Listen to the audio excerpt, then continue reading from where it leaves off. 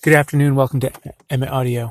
I'm sitting in my truck at the top of a hill on the way home from the Christmas tree farm where I have cell service. I find that if I don't do the episode before I get home, then there's a good chance that by the time I pull into the driveway, I'll need to hop into action to help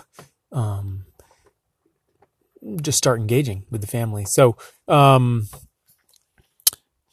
I had an epiphany today, which has to do with the tarp barn behind my little hut at the Christmas tree farm where I store my wreaths. And my epiphany was that I could rig the whole thing a different way. And let me explain. So the tarp barn is, it uses live trees as the uprights, and then I cut down other trees and bolt them to those live trees.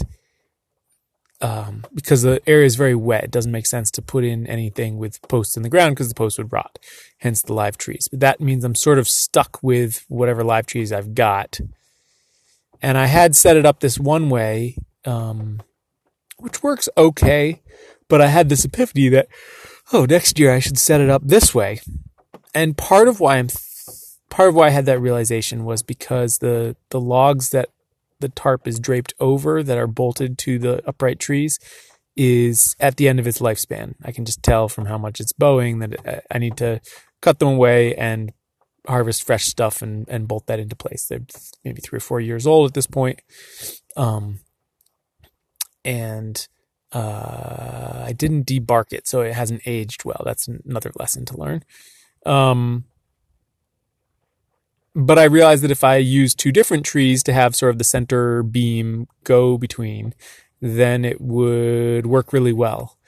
And part of why it didn't occur to me was because the area that will now, when I redo it, the area that will be covered by the tarp barn is now like beautifully raised above the wet ground that it used to be, because it's been where I've been tossing all the cut down branches from making wreaths for the last couple of years. So it's sort of beautifully high and dry. And the reason it never occurred to me to rig the tarp that way back in the past was because the whole thing used to just be super wet. And so it never occurred to me to rig it in that way because it was too wet for me to think about using this space that's clear.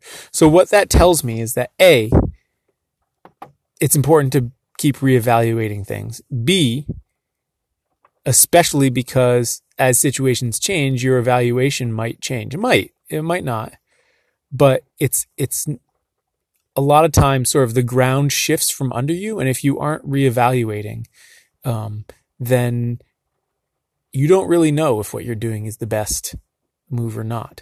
And finally, this illustrates to me the real value in choosing an impermanent infrastructure, which is something I talk about in my book. For anyone who's listening who hasn't gotten my book, there's a whole chapter in my book called Nimble Infrastructure, in which I talk about the tiny house that I've built, the hut, the tarps, the greenhouses, and the philosophy behind it, which is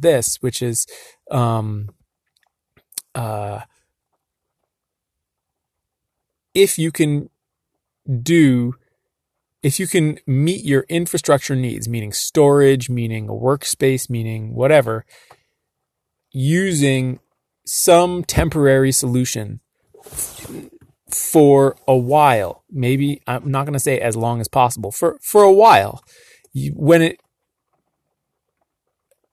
that time with the temporary solution will give you invaluable insights into what really will work well. Because when you're just starting out doing something, your first idea is almost never the best idea.